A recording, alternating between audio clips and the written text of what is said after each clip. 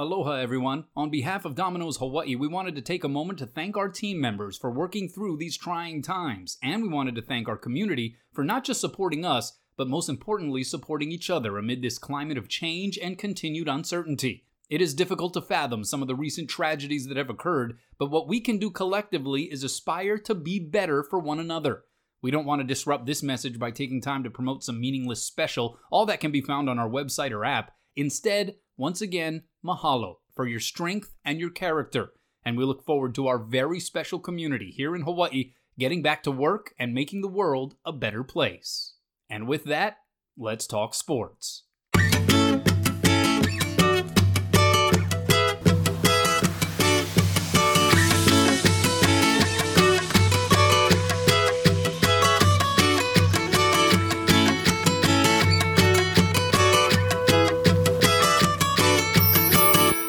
What's up, Jordan? Back at it, and as we like to do, we like to warm things up. A little pregame topic, so let's do so with Kenny the Jet Smith of Inside the NBA on TNT, who said the other day that Dame Lillard had the most shooting range in the league, and then specifically went out of his way to suggest that he had even deeper range than Steph Curry. Curry took exception on Twitter, saying the Jet was tripping. So, to warm up, who do you agree with? Who has more range, in your opinion, Dame or Steph?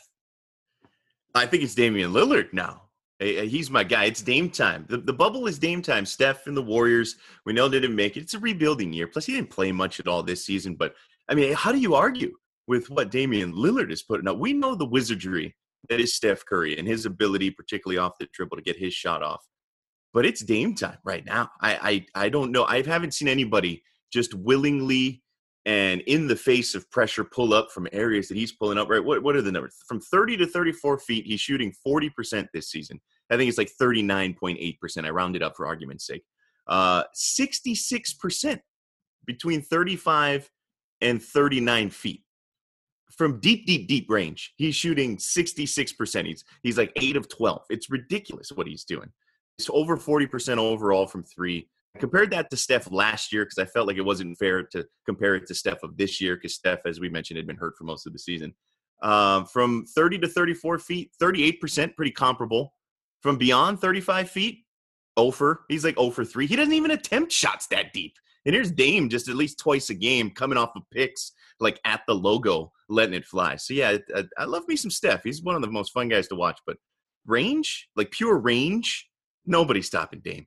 Yeah, I mean, if you're saying right now because Steph Curry isn't playing at the moment, then yeah, Dame has more range. If he were just hitting layups, he would have more range at the moment than Steph Curry. But you have to, I think, to be fully fair and honest, is go back a couple of years to the championship seasons for the Warriors, where Steph, in that same range that you're talking about, shot 47% between 30 and 35 feet. And then beyond that, he was making a pretty incredible and eye-popping percentage as well. I think I go with Steph Curry, though. The reason that Dame Lillard is even doing these kinds of things is because Steph Curry. The reason that Trae Young is even the entity that he is in the league is because Steph Curry. Steph Curry's the OG for the long-range shooters. He changed the game. He opened it up for guys like Dame Lillard to pull up from the logo in transition. It is because of Steph, and by virtue of that, I say Steph is the range king. Sorry, Jet. We're talking about 2020 basketball, man. We're talking about bubble ball. And in Orlando, Dame Lillard is the king. All right, that's hard to argue with that to this point, that's for sure. All right, time to welcome everybody to the show. Another episode of Let's Talk Sports with Kanoa Leahy and Jordan Helly. Of course, we like to talk Hawaii sports and beyond. There's not much in the way of Hawaii sports, a couple of headlines here or there, but definitely a lot more beyond here as it currently stands. But we also like to introduce some very interesting discussions with some very interesting people. And we got one here for this episode, Kai Kamaka III. Kai Boy Kamaka, the fighting Hawaiian. He comes from mixed martial arts DNA, Pearl City product, who defeated Tony Kelly in his UFC debut last weekend, a preliminary featherweight bout via unanimous decision at UFC 252. Fight took place in Las Vegas. Earned the Fight of the Night honors, which came with the $50,000 bonus. He took the fight on 4 days' notice. He had been staying in Las Vegas at a family member's house to basically make himself more available, and that really paid off. And now he is in the UFC and just awaiting his next date to hopefully show off his skills again. Great to talk with him. He recalls memories when he was just around 5 years old, running around the Blaisdell during some of the old Rumble on the Rock and Super Brawl and Icon event days where his dad was either fighting or cornering for his uncles, Ron June and Ray Brada Cooper. Like, it's just amazing the stock that this guy comes from, and we get into it with him in this interview. Really fun to talk to Kai. You couldn't have asked for a better debut than he had in his UFC debutante, if you will, fight of the night. I mean, come on. And an absolutely entertaining bout he had with Kelly. And then, yeah, his knowledge, he is a historian of the local fight game. I feel like he should almost start a podcast where he can tell stories from his point of view, talking about the old glory days of Hawaii MMA. That might have been the most impressive part of him talking story with us. A thoroughly entertaining conversation. Yeah, some of my fondest memories for sure, being able to call some of those events, and just saw some great fights, some big names. Hawaii was the epicenter at that time, man. TJ Thompson, Pat Freitas, those guys did such a great job. And so, yeah, this interview allows us to get into Kai Kamaka and what he's all about, but also kind of gives us a sense of nostalgia as to where he came from and sort of how important Hawaii has been in the evolution of mixed martial arts. All right, we move on to our game time topics. And the first one that we'll hit on, Cole let go. Former Hawaii quarterback Cole McDonald was waived the other day by the Tennessee Titans. The Titans cut McDonald basically to make room for the signing of a more veteran quarterback, Trevor Siemian, who will likely be the primary backup to Ryan Tannehill. Now, if not claimed off waivers by another team, McDonald could be signed to the Titans practice squad. That is a likelier scenario, being that the practice squads here for this season have been expanded. But McDonald was a seventh-round pick of the Titans. There was a little bit of an investment in him by virtue of the signing bonus and whatnot. How surprised are you by this decision, especially this early on in training camp by the team? Somewhat surprised for a lot of the reasons that you mentioned. The draft pick investment, the financial investment, the only thing guaranteed, as you pointed out, was the signing bonus.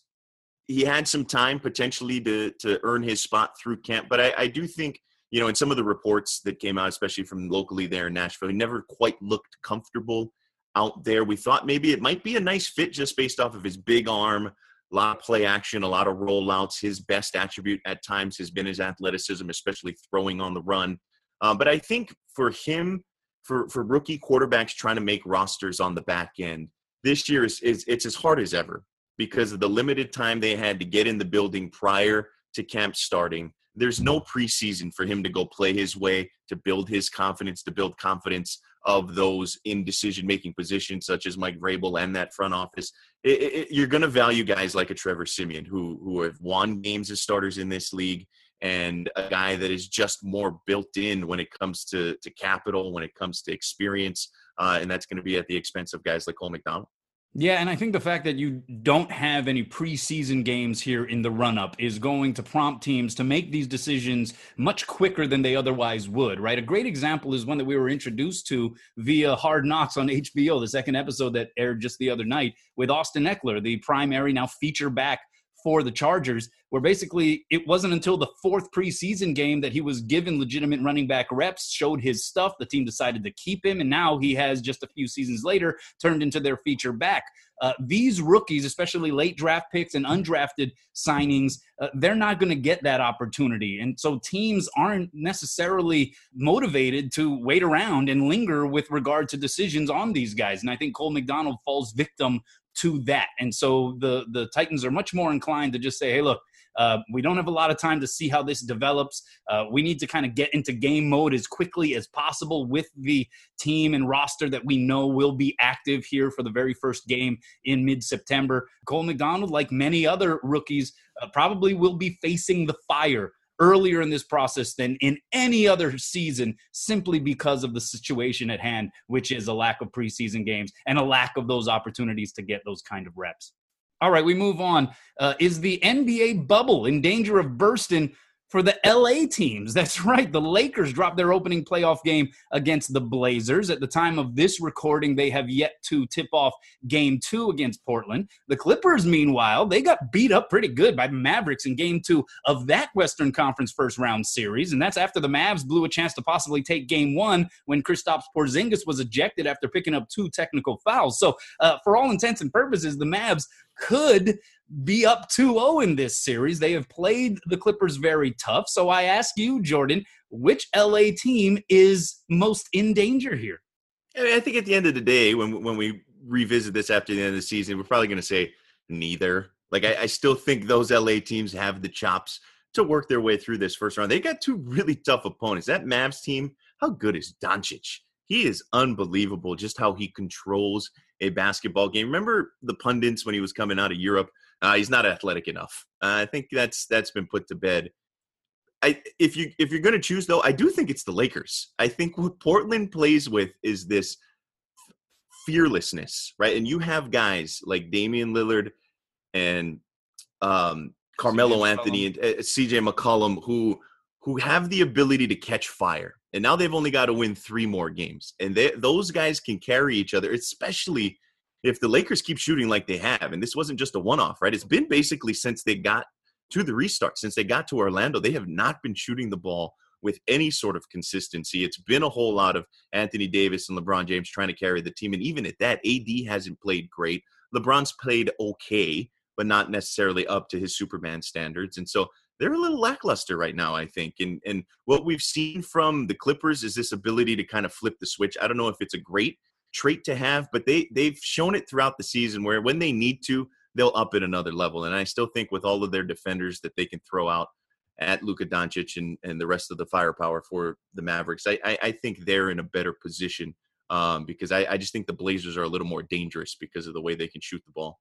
Yeah, it's just funny. This first round series, which is supposed to be the easiest for teams that are seeded the highest, these matchups I think might be the worst that the Clippers or Lakers could be faced with, at least prior to a possible LA versus LA series later on in the playoffs. Like, the Blazers are so guard talented. The Lakers don't have that much to throw back at Portland, either defensively or offensively, from the backcourt.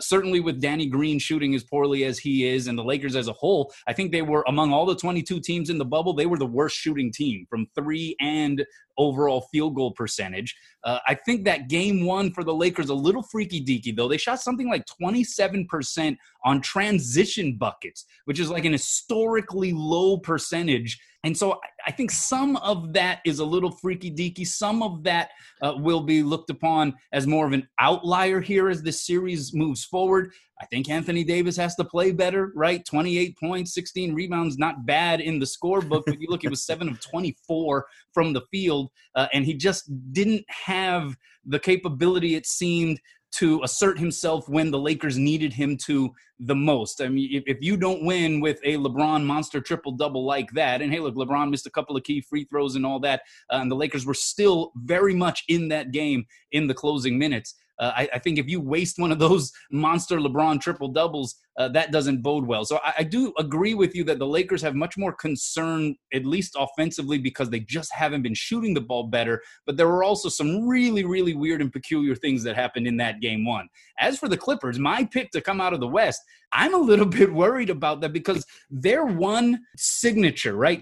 Their one calling card, above all else, is defense, right? Being able to defend, switch on screens, and just be one of the most efficient defensive teams in all of basketball. And yet the Mavericks carved them up. I mean, it was laughable at times throughout that game too. And you can even look at certain stretches of that game 1. You're right about Luka, man. This guy is unbelievable. He is a generational type of talent. And he, against Kawhi Leonard when he gets switched out on him, against Paul George when he gets switched out on him, he's still able to get basically anywhere he wants to. It is mind-boggling. And so when he's out there on the floor, the Mavericks are dangerous. And I think what the first 2 games have proved to them, and we'll see what happens in game 2 of the Lakers-Blazers series, could be a very similar scenario, but I think what those 2 games have proved for the Mavs is we can hang with these guys. Like, we can legitimately play with one of the NBA championship favorites here. As long as those guys stay healthy and on the floor, this could be a very, very interesting series. So my long answer to the question is, I don't know. They both might be in trouble. That would be something, right? If for whatever reason those both of them go out, that things would be turned up onside their head. Just one last quick point on the Lakers, and kind of right to your point about the guards for the Blazers. I think Avery Bradley, right? Not having Avery Bradley for the Lakers has been huge, much more than I thought would be evident. But I think offensively and especially defensively, they really miss Avery Bradley. I mean, we all love the bald eagle, Alex Caruso, but that's a lot. That's a lot to put on his shoulders to have to go up against that backcourt. And where was Dion Waiters? Heck, even J.R. Smith didn't get really any run in that first game. You wonder, because Dion Waiters actually gave them some offensive lifts during the pre-playoff games in the restart. So we'll see how it pans out here. All right, let's get to one more game time discussion. And this one is a bit heavy. College football concerns overall. So there's sort of a lot to munch on here. But Big Ten Commissioner Kevin Warren responded to requests by parents, players, and others for a more detailed explanation as to why the Big Ten Conference decided to postpone fall sports, including football. He cited what he described as reliance on medical experts and advisors, said that the vote among university presidents was overwhelmingly in favor of postponement, adding that the decision would not be revisited.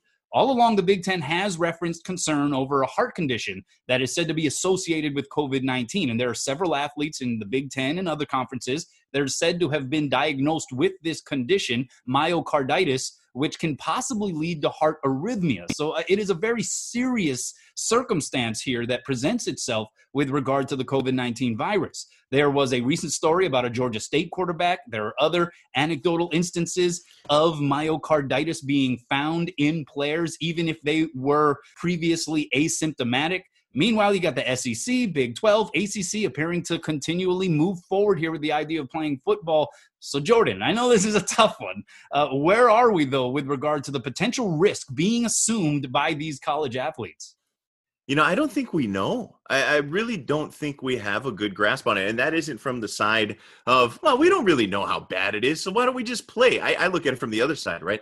We see more anecdotal evidence, and I'm not smart enough to tell you how statistically significant that is when it comes to some of the heart conditions, some of the other lasting effects that we have seen, or at least long-term effects that we have seen. I guess we can't really say lasting effects at this point, less than a year since we've seen some folks come down with the impacts of COVID-19.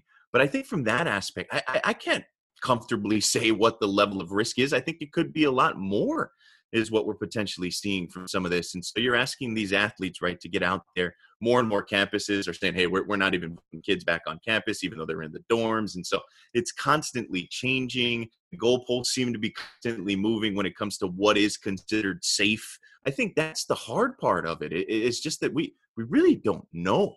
These Big Ten institutions are among the biggest athletic budgeted universities in the country. And so I think there's so much more credibility to the idea that they're concerned about the safety and the health of the student athletes.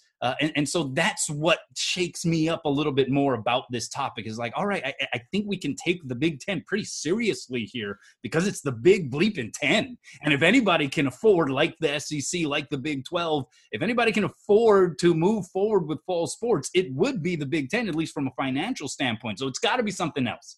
And then I think the other concern that I have, and look, we're not medical experts by any stretch. Like you said, we know nothing really about just how serious this condition that's associated with COVID-19 can be, how long it potentially lasts. All I know is there are some athletes who will not be able to play this season because of it. And these are younger people who have, the long narrative as it has pertained to the coronavirus is that young people, they're not in the demographic of high risk. And yet you have these kinds of things associated with it. I think the other side of it, which buys into a little bit more of what we saw with that unity movement on the part of college student athletes, is a lot of these institutions have made the announcement, a lot of these institutions that are still moving forward with college sports and football, they have decided to go all online for their curriculums. And so you're not going to have students on campuses, and yet they're continuing to move forward with having student athletes on campuses. And so they are categorizing student athletes as a different kind of student, right? As a different category altogether.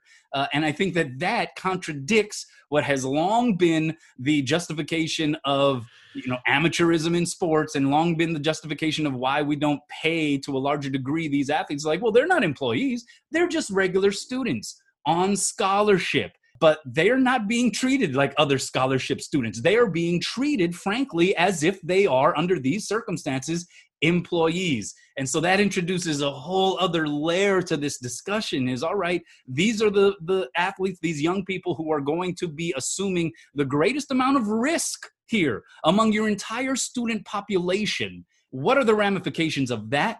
What are then the motivating factors of that? What are then the elements of this multi-billion-dollar industry that they are now, by virtue of what you are putting on full display right in front of the world to see, entitled to? And I think that just complicates this thing so much more. It's not just about the health of the student athletes, as it should probably be, but it's also about what they really are, what their identity as it pertains to this big business that's been constructed here. What is their true role? And I think we're kind of now seeing, dare I say, the ugly truth of that to a large degree on full display. Yeah, it really is coming from that, right? And that's why I think the players are so smart with whether you want to call it the unity movement or even that we want to play statement that was put out there, right? Kind of listing some demands. And if you're going to be treated as sort of an essential worker, you might as well bargain your way into that thing, right? And I think it's very, very astute by a lot of the leadership when it comes to the players. And what comes of it, I'm not sure yet, right? Especially as some conferences aren't playing, some are. But just the level of uncertainty still doesn't sit well with a lot of people, and I would put myself in that group. All right, with that, we head to our Domino's Hawaii main topping, and it is our discussion with Kai Kamaka III, Kai Boy Kamaka, the Fighting Hawaiian. You got to love that nickname. Coming off of his victory in his UFC debut at UFC 252 against Tony Kelly. Again, he goes way back in the history of mixed martial arts. He comes from incredible stock. It is almost destiny for him to be in this position, and he talks about all of that. So let's, without further ado, get right into it. Our interview with Kai Kamaka III. All right, here with the Fighting Hawaiian, Kai Boy Kamaka. How you doing, bro? What's happening here in the days since your big UFC debut? Nothing much. I kind of just been letting the adrenaline kind of go away and catch up on sleep. I haven't had much since, it's been 2 fights in 3 weeks, so. Yeah, that's wild. I mean, just the life of a fighter who's, still building a name and still trying to go up those rungs of the ladder. You got to be ready whenever they call you. Now that you've had a few days to sort of look back on that fight, and it was such a celebrated fight, and it was the fight of the night, you got the bonus. What have you been thinking about your performance and what you referred to on social media when sort of going back and forth with Tony Kelly after the fight, saying, hey, look, he was a great dance partner. What do you think about sort of the dance and performance you guys put on? Sure. I don't know. I didn't think about Tony Kelly much until it was time to fight. I didn't want to overthink him. I only took the fight on Tuesday, and it's 4 days notice, so I couldn't think about it much. I kind of just ignored the fact, and I didn't want to focus on too much video of him. I just heard bits and pieces, and I kind of just stuck to that. And then, but the fight itself, I don't think I would have had it any other way. Regardless if somebody else, I don't know how, I didn't really watch the fights that night. I kind of was just in and out of it because I was so I wanted to, my body or my mind wanted to eat everything and just drink everything. But so I was kind of watching and I was kind of tired. And then, I wasn't really watching. So I don't know how good the other fights were, but I was just, if there was another great fight and we didn't get the bonus, it was just happy that everybody else loved the fight. And, you can't, like I said, I needed a good dance partner because if it was only me trying to make that fight happen, it wouldn't have happened. So, and then we wouldn't have got that bonus. I would have been, if he didn't fight me, I would have had to been chasing him around. It would have been as exciting, so. Yeah, you guys definitely were not shying away from each other at any point throughout that fight. When you're in the middle of something like that, and you're in the middle of something that certainly anyone watching was just enthralled by, Do you get a sense of that when you're in the cage, when you're in the octagon? Do you get a feeling like, oh, this is pretty good. This is a great fight, or are you just so immersed in everything that's technically happening throughout the fight?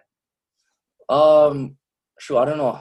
I don't know on either side. I think kind of a little bit of both. I mean, especially right now, there's no fans, right? So I could hear my corner. So I mean, of course, the technical part of it, I'm still thinking about, and you know, but at the same time, I'm in the fight. It's like a glorified sparring match, you know, if I could put it in terms, because I mean, we train hard, and we train really hard, and our sparring sessions are really hard, and it's pretty quiet. We have a small team, so it was kind of like that. Except this one, like this one has a lot less padding. You know what I mean? So I mean, yeah, it felt kind of the same as close as sparring with really small gloves. And I mean, yeah, it was kind of like it was still trying to be technical, but it was like, oh my God, it was getting so. I mean, the fatigue was kind of setting in, and you just kind of had to dig deep, and the uglier it started to get. Yeah, you mentioned not really paying too much attention to Kelly prior to the fight. You came out super aggressive. Was that something that was very purposeful in how you started that first round? Yeah, it was, because I mean, I heard bits and pieces from like Dominic Cruz on his inactivity, and as well as my uncle and my cousin. Like, oh yeah, he's fought like once in the past few years, but that last fight was a world title fight. Who in LFA, and that guy is also he's pretty successful right now in the UFC. The guy that he fought, he lost that fight, but I knew, you know, it was a 5-round war, so I knew it would still. I mean, he would still be tough.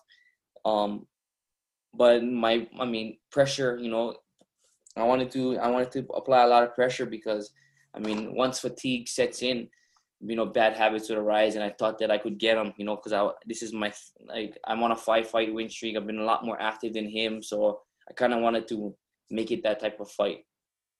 Yeah, including that fight you talked about just 3 weeks ago in South Dakota, I believe it was. You kind of relocate to Vegas temporarily, waiting for that call. What was the call that came Tuesday? Something that you had a feeling was coming, or how out of the blue was it to get that big call for the Saturday fight? No, I mean, the call is something like you don't ever feel like it's gonna come, you know, like, so I felt like, yeah, it was gonna hit, or I'm telling myself every day, yeah, I'm gonna get the call, you know, but I'm still like, oh, am I ever gonna get called, you know, at the same exact time? Because that's like some kid getting called to the NFL, you know, it's the closest thing. So I mean, you just don't ever, like, as good as you are, you don't believe it until you're actually there. You know what I mean? So I'm training like I'm anticipating that call, but in my head, I'm still having doubts. Like, shoot, am I wasting my time here? Right? There's some people back home, like, I don't know. You're kind of rolling the dice. I'm like, yeah, I am rolling the dice. I mean, in Hawaii, I'm at a disadvantage. You know, I'm far away, nothing going on. So the commute, you know, I mean, I'm here. I'm readily available. But if nothing happens, hey, you know what? I tried. And so yeah, I was physically I was anticipating the call with my training, but there was doubts, like, I might be doing this for no reason. I got 2 kids back home. My wife is pregnant. You know what I mean? So, I mean, yeah, I mean, there was times where I was like, man, I don't know if I'm gonna get called, but the people around me, like my cousin Ray, my Uncle Ron, they were being really optimistic. Like, I think it's coming. I think it's coming. And my manager, he was pressing Sean Shelby a lot, and he was saying that we were getting close, and he was really happy with my last performance. They were all watching, so just everything leading up kind of helped me. I mean, you just had to be right place, right time, but I didn't end up in the right place, right time. I came, you know, I made myself readily available. Is this the least amount of time that you've ever had between fights, or even the shortest amount of time you've ever picked up a fight throughout your young career? Yeah, I mean, I've tried to do this. I mean, I've been healthy before, and I've tried to do this. I've never fought twice in 3 months. Yeah, let alone I just fought twice in 3 weeks. So I mean, yeah, I mean, I was still dealing with little like nicks and bangs and bruises from the last fight. I mean, it wasn't an easy fight by any means either. But I mean, I was gonna take this fight regardless on whoever it was. Like, these kind of calls don't come. You know what I mean? Well, you have fought in front of large crowds, certainly at the Blaisdell, on a couple of Bellator cards. You are a known commodity here in Hawaii for sure, and certain corners of the MMA world. But obviously that goal for any MMA fighter is to fight in the UFC. So when you do learn that you got the invitation, albeit on short notice, what feeling did you have? What went through you at that moment in time? And how long did it take you to just sort of get into full fight mode within a few days? Yeah, that's where it got kind of crazy, is when I finally got the call. Initially I'm like, whoa, like I was just doing like a strength and conditioning workout to finally get me back in training mode, and kind of fully go all out, because I was doing hotel workouts for like a whole week. So I'm kind of getting, and he calls me, like I'm literally like sitting down, and then he tells me on FaceTime, like I'm kind of just tripping out, but in a sense I'm like just more relieved, like everything came to fruition, like I was here and everything happened. I can finally say like I didn't waste my time,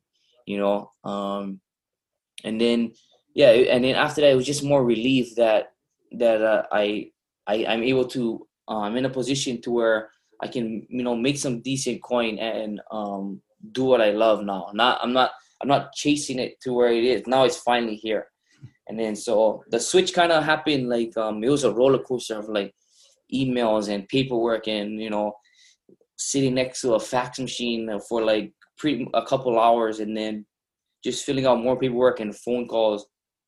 It kind of didn't, the switch didn't really come until I had to check into the UFC hotel, and then the quarantine started. And then when we kind of rested for about a few hours, and we had our first workout in the hotel room, and then that's when it kind of started, like Tuesday night. But even so, like it didn't really switch completely until all of us were here, until my Uncle Ron landed in the morning, and then my Ray landed at that next Wednesday night, and everything kind of felt like home, like as in it was another fight week again. It was just another fight week. You've mentioned your family a couple times, right? Your uncle, your cousin. That you come from a family of mixed martial artists, of fighters. How much was that an influence for you growing up, and what's it been like having those guys in your corner throughout this journey? It's true. It's been a big influence. I mean, just the fact that we were able to be. I think the biggest influence is, this was like, I feel like right out the womb, when you open my eyes, like I'm looking at Super Brawls. If you would ask me, right? Like that's I remember, like I remember that spinning strobe light right coming right at that time. To this day, I don't know. And I remember T.J. Thompson's voice. You know what I mean? Like so clear.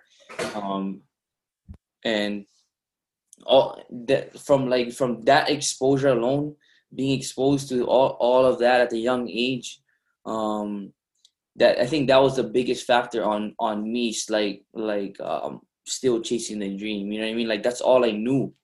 That was all I knew. I wasn't. That and like the closest other thing was like Colt Brennan days on like Magnified Sports in Hawaii.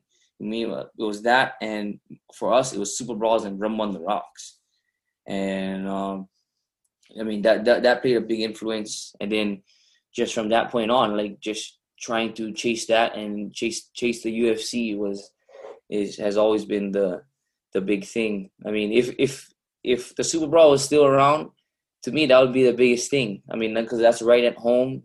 Everybody at home loves it, and every event was sold out. So I mean, that would be so much more convenient. But now, I mean, I'm at a good place, to actually and there's good exposure here. I mean, with the UFC, it's just a brand, and but I mean, from there, as collectively as a family, it's just like second nature. We're gonna fight. We're gonna fight. That's it. Some people think that we're crazy. I think like in the beginning, like our wives, their families, they kind of like, they kind of think it's crazy. Their families think it's kind of crazy, like especially when we're not in the UFC or we're not in the PFL yet. It's like, you know what I mean? Even my grandpa, on my Filipino side, he's like, oh, you should get a job already. You know what I mean? Like, I mean, now he's not saying that. So it's like, it's that's where I say, like, it's much of a relief. It's like, I finally made it. I finally, like, they see, like, everything coming to, coming to play. Like, everything is happening for a reason now. Has the UFC given you an indication of what could come next now that you picked up this win? Do you know much of what the future, at least in the short term, kind of looks like for you schedule wise? No, I don't. I know they're really happy. Sean Shelby, he texted me that night. He was like, to like save my money. He said to save my money, but I think I gotta heal up my face first. I just gotta check on that, but everything else is fine. But I mean, I would like to get back literally like anytime after my son is born in October, just to be home for the birth. That would be the biggest thing. I mean, anytime after that, a week after that, a couple weeks after that, is cool with me. To get back to work, but that was the biggest concern. So I was pushing it all the way. My wife was pushing it all the way, and she was telling me like, why don't you just try be there till like mid-September? And then I was like, yeah, okay, maybe we'll try that. Or it was like, why don't you be here till when your grandma comes back? Because she's in Hawaii right now. I was like, okay, maybe we'll do that. And she comes back September 9th. She's like, well, maybe you should try to stay till like mid-September, because there's still more shows. Like, okay, maybe we'll try to do that. And then she was pushing it all the way, and she's due like the first week of October. So I mean, she was sold out, like, and then which that got me motivated. Like, yeah, okay, I'm not coming home without a job. So I was pressing my manager. I'm like, hey, my wife told me don't come back to at least this date if I have to. And then it didn't take that long. I'm so blessed. Yeah, I mean, all that's left to do is just perform. Yeah, it's amazing how things work out sometimes under these circumstances. What also has been amazing is what you've exhibited in the ringer cage. 7 of your 8 victories are by unanimous decision, so they've gone the distance. So what you have continued to show is this endurance and this ability to sort of stay in tough fights and stay in the game, and it was obviously exemplified on Saturday. Where does that come from? How much focus do you have on your conditioning and sort of the cardio side of things, and how do you maintain that intensity throughout 3 full rounds? I like to tell myself that I don't have any special gifts of speed, power. But in MMA terms, when we put it all together, I feel like I'm not the best boxer. I'm not the best wrestler or kickboxer. But when you put it to MMA terms, I've been around it so long that I feel like I have a very IQ, and you put it all in a nutshell, I think that's where I'm the best. So for me, I feel like I make cardio my best attribute, and I can go a long way. Everything plays into my favor, and I just try to. I mean, I train cardio like every day, even if it's light cardio, hard cardio. Every day I'm doing something. I mean, my uncle Rado always he tells me, hey, you gotta rest. You gotta rest your body. I'm like, I go into like paranoia if I'm like not doing anything. And so even if it's like jumping rope for like half an hour, I gotta do something like on the weekend. She's like, no, you should at least completely rest your body like one whole day. I'm like, I don't want to. I feel like I don't know. I just have like, I feel like that's my thing. Like if there's one thing I'm gonna have, it's my cardio. I mean, I would love to finish fights. I would love to get in there and get out and just be like, yes, that's done. You know what I mean? But it hasn't gone that way. But I think the long distance, I mean, the fights that I've been in, the full 15 minutes so far, it's actually helped me. It helped me get to these past 2 fights. I already know I can go long. I already know I can do go the 15 minutes and be in there. And now the opponents are getting tougher. It just makes it a little bit easier to push all the way through, because I've been there before. Yeah, because I imagine even for your opponents, when they look at you, especially now here moving forward, they're going to be like, all right, this guy doesn't seem to ever have to pace himself. You're just kind of going for it because you have the confidence that you won't gas out, that you'll have that ability to make it through. Well, yeah, I mean that too. Like that's part of the strategy because I know I can go long. Is that I'm just gonna keep going because if they keep engaging with me, then they're gonna get they're gonna get tired. So I mean a lot of it is I do that a lot in practice. Even when I'm not in the best shape and I'm starting out camp, I still try to do that because I feel like once fatigue sets in on both sides, it'll be a lot easier. I feel like I can see things a lot better. They're a lot slower. So yeah, I do use that to my advantage. I mean, I think that's a. I mean, I'm just gonna keep rolling with it. I mean, until I start getting some finishes, then I mean, why not? Yeah, and I know taking this UFC fight, you I believe got some access right to the Performance Institute and learning and taking things to the next level when it comes to just getting your body prepared. What kind of access did you get, and what did you get? What did you come away with?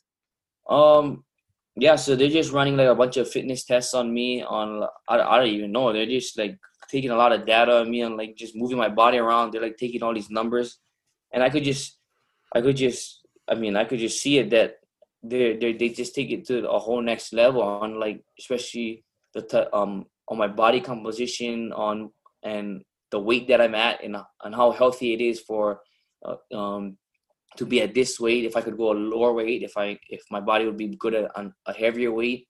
So I mean they look at all angles and especially like even injuries or like range of motion on things. They're looking at if like how I can improve like the range of motion on this arm to even out on that arm. So I mean it's been a real good eye opener. That like to take everything serious. It's just not just like some barbaric fight. Okay, you guys do fight, boom, and then you guys go back to you guys' camps, and then and then you're gonna find another fight. They want us to be in the best shape possible when we get in there, and I just think that's cool. I mean, yeah, they want us to, perform and go all out. But at the same time, they want us to do it like at full like optimization, and I think that's very cool and very eye opening. Did you get any of that feedback? I mean, is that something you had considered? Whether dropping down a weight class or going up? 145 seems to suit you, but is that something you even considered before or were interested in? Well, I was at 135 for the majority of my career. Until my last 3 fights. I fought at 135. And I just noticed that my training wasn't it was more tailored to cutting weight, because I do walk around like high 60s.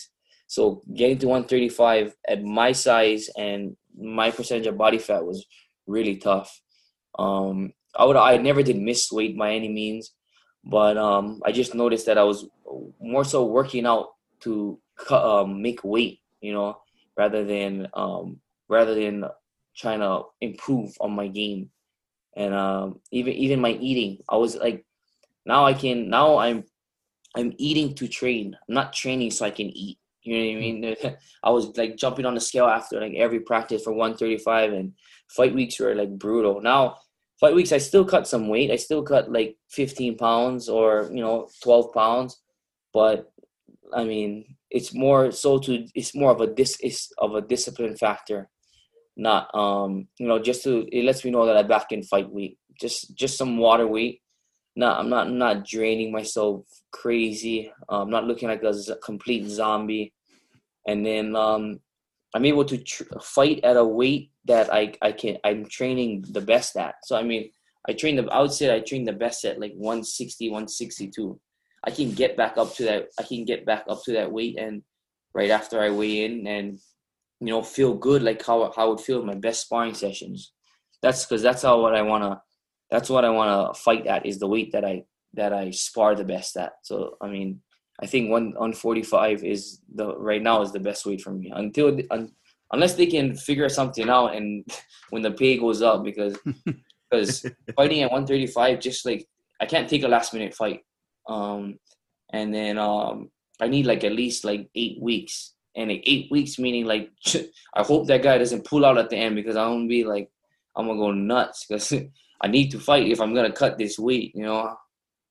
So I mean, right now, I mean, I've thought about it, like going back down to 135, like if there's higher stakes, you know, and somebody else could like help me full on, and with making a weight and seeing if it's actually like I'm healthy enough to do it. But I think 145 is good right now. I'm talking with Kai Kamaka the third, fresh off his UFC victorious debut. Your nickname, the Fighting Hawaiian, where did that come from? You seem to have sort of embraced that to a large degree in your career. Yeah, it kind of came. So I went to Midland University in Fremont, Nebraska. I wrestled over there, and the gym that I was training at, there was a bunch of UFC fighters there. I think head coach is Ryan Jensen. Another guy you guys might recognize, like Houston Alexander. So they trained there, and then the name just started floating around when I was in the gym. And it just kind of stuck with me. Guys liked it, and I just kind of embraced it, you know. And to me, like the Fighting Hawaiian is a lot like the Fighting Irish. You know what I mean? Like we have that spirit of like that never give up spirit, but it comes with a lot of aloha, and that's just. I mean, I do embrace it now, and everybody seems to like tag it on. So I mean, I just keep rolling with it. Yeah, I love it. I love the imagery of it. And I think your story particularly, because you know it's a fraternity, right? All of the island guys who have gotten into the fight game, and I know that there's a connection that just about everyone has. But your story is so incredible to me because of your history and your family's roots in this game. And you know, you were talking about the Super Brawl and Rumble on the Rock and Icon days, and man, I remember those so well. It was such a highlight. Certainly for me as a broadcaster. And so just to wear that when you step into the cage or the octagon, to sort of have that history behind you where it's not just I'm representing the 50th state, but you're also representing your family's history in this game, which represents the 50th state. That's got to be kind of cool. Yeah, I mean, it is cool. Like, I was just a kid at the time, and I would love those fights, and like when my uncles fought, but at the same time, I was like that little kid that was just running around the Blaisdell, running up and down crazy, a bunch of us. And, you know, like, now, I mean, I've grown all the way up. I'm 20 years since then. And now I'm in the UFC. You know what I mean? And, yeah, I mean, yeah, it's pretty cool. But I feel like, shoot, I mean, it could have been me. It could have been any of my other family members. And I'm glad that I can represent, you know.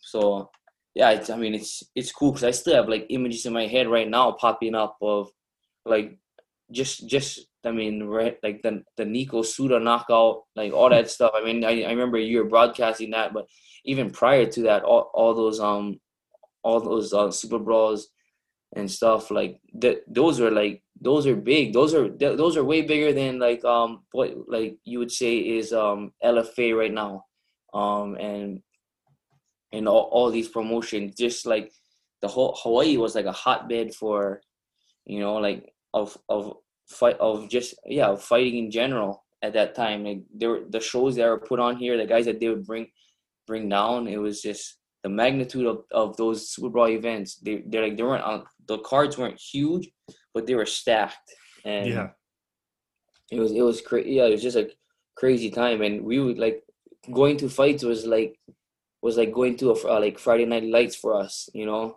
So I mean, I mean, even today, I still love going to these local promotion fights, and I just love fights in general. So I mean, going to fights is it's just like routine already for me, and I'm just glad that, yeah, I mean, from that I still remember all those days, and I'm just happy now that I'm in the UFC. And my auntie Kim, she was tripping out. She would call me like after the fight, you know, we're back here, and she was like, I can't believe you're in the UFC. Like, it's not that you belong. It's not that you're you know, that you're that you didn't belong there, or because we all know everybody you're good enough to be there. It's just like, I can't believe it's finally here. And you're just kind of getting teary-eyed, and like, you still couldn't believe it that like we're finally in the UFC. We've got in, and yeah, it's been much of a relief that I'm not trying to like wave my hand like, hey, look at me over here anymore. You know what I mean? I'm finally here, and just like, I mean, it's not like a storybook ending because I'm still writing it. But to have my debut, the first fight of the night, which ended up fight of the night, it was just, yeah, it's pretty cool. Yeah, that's amazing. And like you said, you're sort of representing your pops, you're representing, Uncle Ray Brada Cooper and your cousin even for that matter, and Uncle Ronald June. And, obviously their influence on you and your interest in the fight game is obvious. What about stylistically? How influential were all of them as far as how you put together your fight game in its current form? Yeah, I mean, pretty cool question, because I think I take a little bit of all of them. I think I think I take the ground and pound from my uncle Ronald. I have that from him. I take I have this, like, I take glimpses of I'm always learning from Ray on a lot of stuff that he does. Me and him are really tight. And then, but my Uncle Brada, I take the composure of him, because I fight. He's like, if you ever seen him, Ray Cooper the third fight and Ray Cooper Jr. fight, it's day and night. You know what I mean?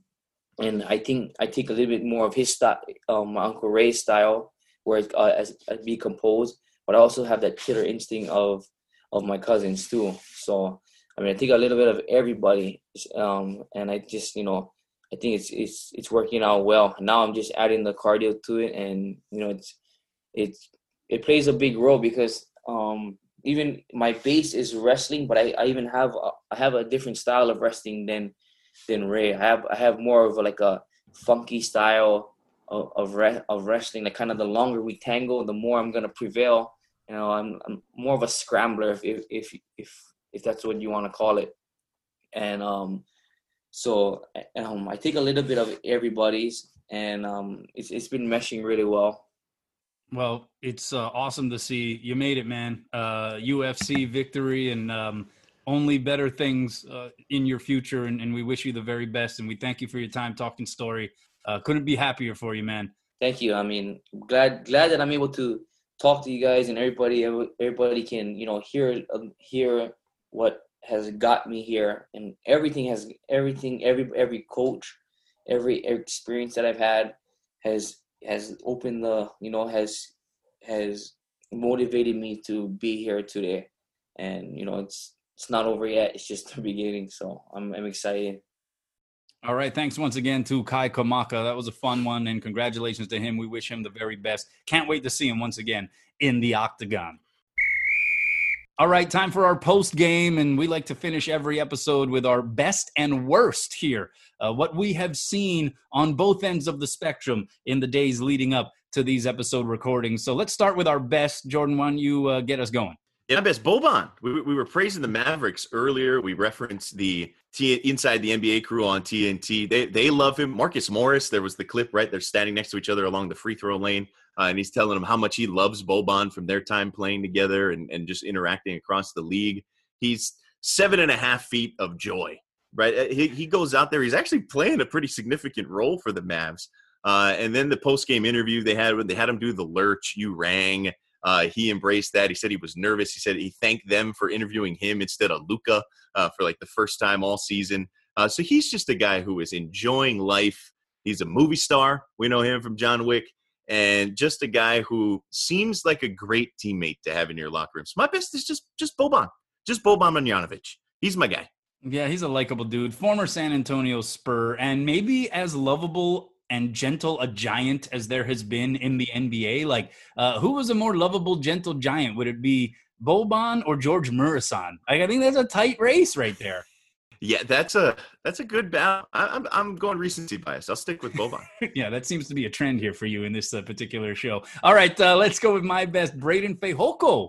That's right, the Farrington alum won a national title as a D lineman at LSU. He's been getting some legit camera time on HBO's Hard Knocks. He's trying to make the Chargers squad as an undrafted rookie, as we pointed out when we were talking about Cole McDonald with the Tennessee Titans. It's a long shot for a lot of these rookies.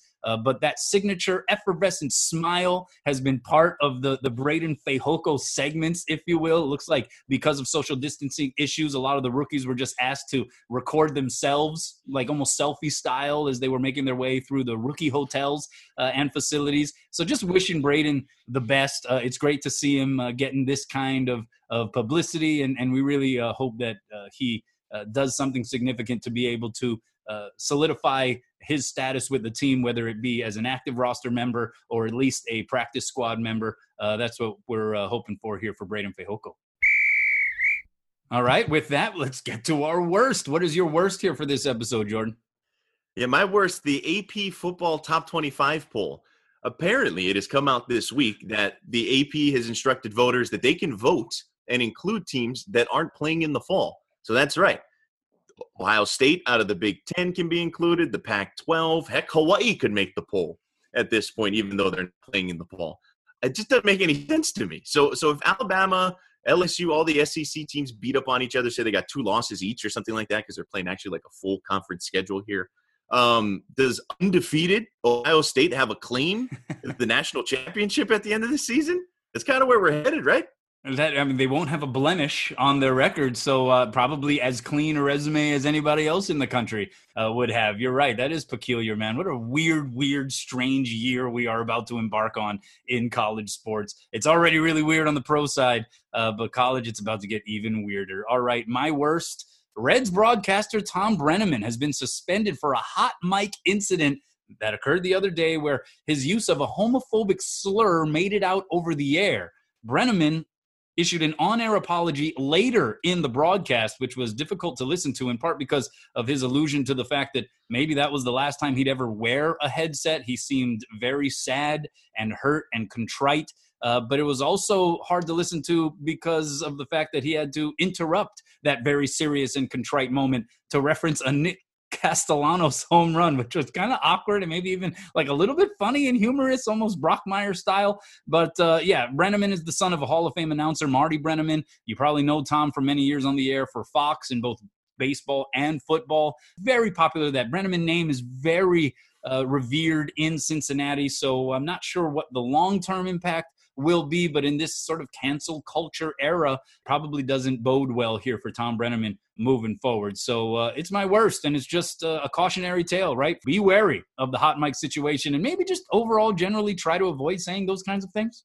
Yeah, that's the golden rule, right? Always assume the mic is hot, and then the better rule in just life is probably just don't say derogatory things. Not good look. It was like the script of Brockmire. That's how surreal it was yesterday.